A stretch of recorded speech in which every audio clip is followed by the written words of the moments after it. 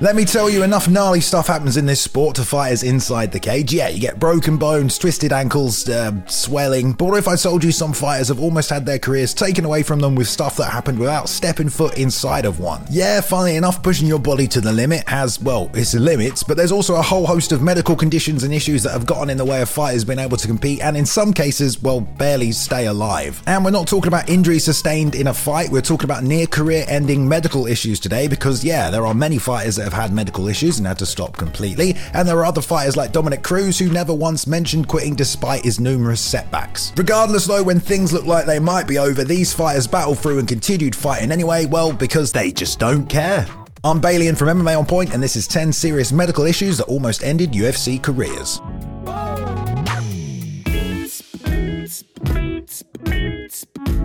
Number 10. Jim Miller, Lyme disease. The New Jersey native started his UFC career back in 2008, and by 2015 he'd gone 12-4 in the promotion. Not bad at all, but at the same time that year, started feeling like shit. He started having joint pain, fatigue, he spoke to a neuropathologist but probably figured it was from an old neck injury he'd sustained the year before. No, I didn't get an MRI. But there was something else going on entirely that Jim didn't know about and figured, well, I'm a fighter, aren't I? Everything you would get being a professional fighter for 10 years, basically the symptoms of Lyme disease. Things started getting worse, he was having brain fog and generally forgetting what he was doing in the middle of simple tasks. He was pretty certain retirement was on the table. It got so bad that I was contemplating retirement at UFC 200. His joints continued to swell. He even got to the point where his eye would start twitching uncontrollably. He even started losing control of his speech. I would say the wrong word while I was speaking, and not even anything close, like just the complete wrong word would come out. But during his pre-fight physical exam for UFC 196, the doctor stopped him and explained, I think you might have Lyme disease. The doctor put him on doxycycline, and within a week or so, I started feeling way fucking better.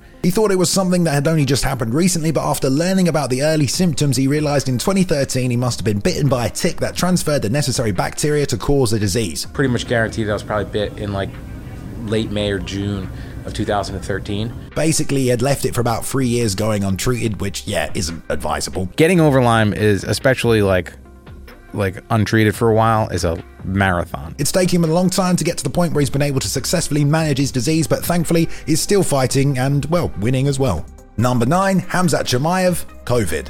Well, I'm sure most of you are already aware that Khamzat, along with quite a few other UFC athletes, caught COVID during the pandemic. Khamzat contracted it while in Sweden, recovered somewhat, but continued to try and train regardless, which isn't a very good idea, and he ended up in hospital several times. Sometimes we call ambulance, like they come also to the gym and help me. Yeah, it got to the point where his manager was pretty concerned for his life. I mean, when he spoke to Khamzat on the phone in hospital, he genuinely thought he was going to die. When his condition wasn't getting any better, he was flown to Las Vegas to receive extra treatment and to hopefully get him back to fighting. I stopped training and come to the USA. He took the treatment, which involved a lot of pills in a language he didn't really understand, and was told to rest and take it easy. He did not do that. Instead, he jumped in for a round of sparring. Yeah, the animal inside of him, a wolf presumably, didn't want to stop training. This was a very bad idea. It wasn't long before he was back in his room and began coughing up blood. Khamzat didn't really know what was going on. He was still sick and he didn't know if his body would ever recover, so he retired. He flew home to Chechnya where he received treatment, and they realized he had fibrosis as a result of COVID. He finally took it easy, reversed his retirement, and eventually recovered, but it was touch and go there for a while. Number 8, Stefan Struve,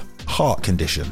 Mr. Struve is a big man. Now, statistically, the Dutch have the tallest people on average of any country on earth, so it makes sense that they'd have the tallest UFC fighter, wouldn't it? And there he stands at 7 foot. Now, the last thing you need with a body that size is something like a heart condition, but after Struve lost to Mark Hunt, he received a diagnosis that would change his life and career. He was told he had an enlarged heart as well as a leaking aortic valve, which basically meant he had only 2 aortic leaflets instead of 3, and that his heart was only operating at about 60%. The valve between the left chamber and the aorta, that's like a Mercedes sign, like 3 leaflets. I got 2. Yeah, not the best thing for an MMA fighter. He went on medication immediately, and by April of the next year, his manager Lex McMahon gave an update on the MMA Hour saying he'd been cleared by the doctors in the Netherlands to fight again. Yay! He was booked for a fight at UFC 175 16 months after his heart diagnosis against Matt Mitrione, but while in the dressing room on the night of the fight, he collapsed with an elevated heart rate. He told MMA Fighting it was a combination of the layoff, recent medical issues, as well as the passing of his father father, which all culminated in a snowball of emotions that basically had him hyperventilating and eventually just blacking out. This obviously didn't look good, and as he'd only just been cleared by the doctors, it looked like he may never fight again. Struve also told MMA Fighting that the medication he was on was causing depression and generally just making him not feel very well.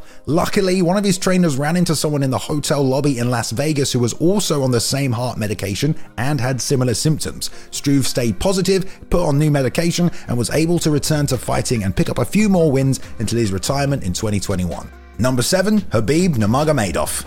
Yes, the Eagle did eventually retire in 2020, but some of you might not know that he announced another retirement back in 2015. Or, well, he nearly did. In the space of 2 years, he was affected by 3 major injuries. The first came in July 2014 when he was scheduled to fight with Donald Cerrone. Khabib was just 6-0 in the UFC at this time, and it would have been a good contest, but he needed surgery as he'd torn his anterior ligament and medial meniscus. Ouchie. Apparently, it happened in Dagestan, and he had to travel to Moscow for a diagnosis. His manager, Mike Constantino, told MMA Mania his recovery was going well, and he wanted the surgery ASAP so he could heal as fast as possible and get back to training, with his goal being the lightweight title. He was out for a good 6 months and the fight was rebooked for UFC 187, but once again in the lead up to the contest he re-injured the same knee and the same meniscus, and the diagnosis was not good. His father, Abdul Manap, rest in peace, confirmed that he needed another surgery and he would be out for another 5 months minimum, and 2 of those would just be recovery. So he sat out again and watched as the last man he beat, Rafael dos Anjos, dominated Anthony Pettis and took the lightweight title, which has to be disheartening knowing the guy you just beat is now champion. But he waited, recovered from surgery, and was booked once again to fight Tony Ferguson. But damn, I mean, yeah, as most of you know, he broke several ribs and once again was out. It was at this point he was ready to quit the sport. His only goal, the title, must have seemed pretty far out of reach, and in a social media post he told his fans, "I'm not sure I'll ever be back." That was in October 2015, and he would stay out of competition for another 6 months before finally returning in April. He was supposed to be against Tony Ferguson, but instead he fought a short notice Daryl Horcher, smashed him, and well, the rest is history. Number 6, Michael Bisping, eye issues. So yes, Michael Bisping got head kicked by Vitor Belfort, and after the fight he found out he had a detached retina, which is bad but can be managed with some luck and the right doctors. But Bisping unfortunately didn't notice the injury until months later, or maybe he did, but knowing Bisping he probably tried to power through. So he had surgery and had it all fixed up, but didn't exactly take it easy after that. Apparently some scar tissue had developed and it detached again. He had more surgery and was told, "Mike, please take it easy," but he started having a headache more painful than you get on Mars. He went to a doctor and they tested the pressure in his eye. Yeah, it wasn't good. Turns out he developed glaucoma. His eye wasn't draining properly and had been blocked, which caused a shit ton of pressure to form behind the eye. So this is 2 surgeries into his eye problems and a couple of months of extreme pain. He went home and everything was supposed to be fine, but he was still in pain, and his wife called the doctor in the middle of the night, who said, "What? He's still in fucking pain?" He said he needs emergency surgery right now. He was rushed to the emergency room, they stuck a needle in his eyeball and the pain went away. Mike had one question though. Well, can I fight again? And the answer was, well, maybe. He woke up mid-procedure and the pain was excruciating. They put him out again and he woke up at a hotel room and overheard a nurse explain what went wrong. Yep, didn't stop him from winning a world title though. Probably going to sue those doctors as well. Number 5, Sean Brady, foot infection. We all like Sean Brady, don't we? Well, if you don't like his fighting style, maybe you just like his tattoos. But most fans were pretty sad when he didn't get to see him compete against Kevin Lee in August 2021. The reason? Well, he took to social media to tell everyone, "Last Friday, I got a small cut on my foot in training." See, that doesn't sound too bad. Could be worse. I mean, your foot could be a balloon. Well, it turns out small cuts in MMA gyms get infected pretty easily, and before he knew it, he was rushed into hospital. Turns out a cellulitis infection spread from the cut into his ankle ligaments and swelled up like Popeye on spinach. If you don't know what that means, basically it was going gangrene, meaning it was nearly chop time. He had thought he would be out of hospital the next day, but as it had spread to his tendons and joints, he needed surgery, which involved washing out the joint and removing an abscess that had formed. Thankfully, the surgery was a success, but for a moment there, it just wasn't his career that was nearly over. He pretty much thought he was never going to be able to walk again. But he recovered fully, was able to return 8 months after, and is eyeing up the top of the 170 division. Number 4, Brock Lesnar, diverticulitis. Did you really think an intestinal disease would stop the beast incarnate? Because, well, it nearly did, you know. Brock had been riding the high of his UFC career, he'd captured the belt and defended it against Frank Mir, so one of the most anticipated matches of all time against Shane Carwin was scheduled, but Brock had to pull out. He was suffering with mononucleosis, otherwise known as glandular fever. But just 10 days later, Dana White announced post-fight at UFC 105 that Brock was not well and would not be getting better anytime soon. Yeah, that was a freaking understatement. It turned out that he also had developed diverticulitis, which is basically an intestinal disorder and yeah, needed surgery. When they cut him open though, things were much worse. Turns out his intestines had been leaking fecal matter, yep, sorry if you're eating your lunch, and it had been going into his abdomen, which apart from causing serious fucking pain, was forming abscesses and overtaxing his immune system. That explained the glandular fever. The surgeon estimated it had been going on for about a year. Now normally you don't always need surgery to treat it, but yeah, Brock's case was so severe and also life-threatening that there wasn't really any other choice. His immune system had been battling so hard to combat the previously mentioned leak that if he picked up another illness, well, it probably would have just killed him. After the surgery, he was clear of diverticulitis and went back to competing, but it came back in 2011, and this time he had to have a foot of his colon removed because of the damage it had done to his body. Brock admits he has a high threshold for pain, but he said it felt like I'd taken a shotgun blast to the stomach and someone poured in some salt and Tabasco and stirred it all up with a nasty pitchfork. Jesus Christ, people. The doctors also apparently said he fought for up to a year with the disease, and one nasty shot to the abdomen possibly could have killed him, but he didn't die and amazingly made a return to the sport, where he did lose pretty badly, but honestly, I'm not surprised after all that. Number 3, Geoff Neal, mysterious illness. With most fighters on this list, they know what went wrong with their bodies and at least they have an understanding of how to prevent it from happening again. But not Geoff Neal. Oh no, he was supposed to be fighting divisional staple Neil Magny in August 2020, but it was announced he was out of the fight and Robbie Lawler stepped in as a replacement. Neil jumped on social media to explain what happened and, well, he couldn't. He opens with, "I almost died." Okay, shit. And that he was hooked up to a dialysis machine in the ICU. So yeah, you know it was bad. Apparently everything was going fine in the fight camp. He'd been training every day. He'd signed a contract for a big fight and then boom, as he described it, life hit him with a check hook. His manager, Saif Sayoud, told MMA Junkie that he complained about feeling sluggish and then his temperature shot way up. He went to multiple hospitals in Texas before he was finally sent to an ICU where he ended up spending 7 days. The doctors tested the fudge out of him, but apparently they couldn't really explain what was going on. His immune system had been compromised somehow. He tested negative for COVID and thankfully the doctors got his condition under control even if they couldn't really explain how or why it happened. Basically, yeah, he nearly died. Forget about a fighting career at that point unless you're The Undertaker, I guess. Or Tyson Fury. After about a week, he was released and stayed at home on antibiotics. A year after his win over Mike Perry, he returned to the sport very much alive. Number 2, Robert Whittaker, staph and intestinal horror.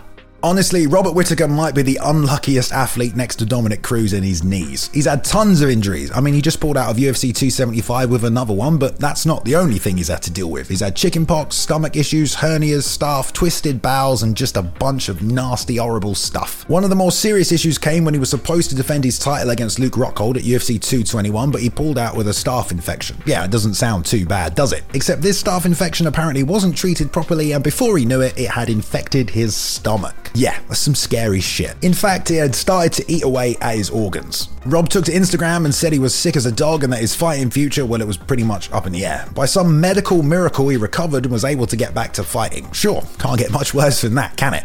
Oh, no, it can. At UFC 234, he successfully made weight and was supposed to fight Kelvin Gastelum, but that night after he started rehydrating, things went very, very bad. He started to get sharp pains in his stomach and thought it was food poisoning, but the pain got worse and worse. You'd think he would be worried about the fight being cancelled, but he said, "When I was in that amount of pain, I didn't care about anything except making the pain go away." He was rushed to hospital and it turns out he had an abdominal hernia and a twisted and collapsed bowel. Shit. It basically meant he was on the verge of his intestines bursting, which would mean, well, death. Recovery time was apparently only about 4 weeks, but he would be out for another 8 months. But fuck me, he was still alive and I think that was enough. Number 1, Santiago Ponzinibbio, bacterial infections. There was a point in time where we were probably going to see old Santiago get a shot at the 170 champ. I mean, he was on a 7-fight win streak in the UFC and had looked pretty damn impressive in doing it, but then he sort of just disappeared and, well, he was pretty quiet about what was actually going on. Well, it was almost the plot to 28 days later. Everything was going okay. He was just coming off a performance of the night KO over Neil Magny, but he developed some kind of bacterial infection which spread into his blood. Yeah, that's never good. Apparently, he had 2 different kinds, an epidemic bacterial infection and Pseudomonas. Yeah, that shit looks gross, and it's typically found in soils or water. He ended up in the hospital, got treatment, and left just after 8 days, but after he came home, he started losing weight and then suddenly developed a 103-degree fever, which basically put everyone on panic mode. Understandable. So he was rushed back to hospital where they spent 10 days trying to reduce his fever. They switched his medication, stuck him on a PICC line, which is basically a catheter, more medication, and this carried on for about 2 months. This whole time Santiago was just hoping he could return to fighting, but he was getting older and the situation didn't seem to be getting any better. Finally though, after one round of medication, he was given a good bill of health, they sent him on his way and he was back to training. He went to Vegas to rehabilitate at the UFC PI, but his body just wasn't regaining his strength. He was doing physical therapy, everything he could, but it was a no-go. And then he started feeling even more pain. He was told, yep, this isn't normal at all, and they took him for an MRI where, well, things got even worse. He was told he had an infection in his bones, which is super duper dangerous and serious, and gave him the diagnosis that he'd probably never fight again. But fuck that, am I right? He went back to Florida and saw a bone specialist. No, not Johnny Sins, an actual rheumatologist. They gave him antibiotics, a new treatment plan, and a new PT program. It had already been 6 months of battling against the infections. His ligaments had all swollen up. He'd lost all his muscle, but slowly and surely he started to improve. He'd gone from being one fight away from a title shot to losing 30 pounds and being told he's probably never going to fight again. He was out for 2 years struggling with infections, rebuilding his body with physical therapy, but when he made it back, I've not been this emotional since I watched Evita. I'm Bailey from MMA On Point, and yes, we are finally here in our brand new office. Let's go check it out. Hey, what's up everybody? Welcome to our MMA Challenge of the Week. Today I'm joined by the greatest referee in the world, Mr. Mark Goddard. I would punch him straight in the back of the fucking head. That's right, a brand new channel with brand new content. Welcome to Fight Front, the home of personality-driven MMA. Today, it's an MMA challenge where I take the worst rated UFC character in UFC Undisputed 3 all the way to the heavyweight championship of the world. And I'm reacting to Colin McGregor. Make sure you scroll on down and hit subscribe because you do not want to miss all the new content coming your way on this brand new channel. And hey, it's me, Tommy Toehold, and I'm rolling around on a damn monitor. Thank you very much for watching, everyone, today. Please go ahead and like and subscribe if you did enjoy the content. We upload at least 3 videos every week for your viewing pleasure. Go ahead and leave a comment below if you want to join in the discussion, and follow us on Twitter at MMA On Point and myself at Balian_plays. You can now jump in and join the community Discord as well if you want to continue the discussion further, and I hope you've enjoyed yourselves. I'll see you in the next one.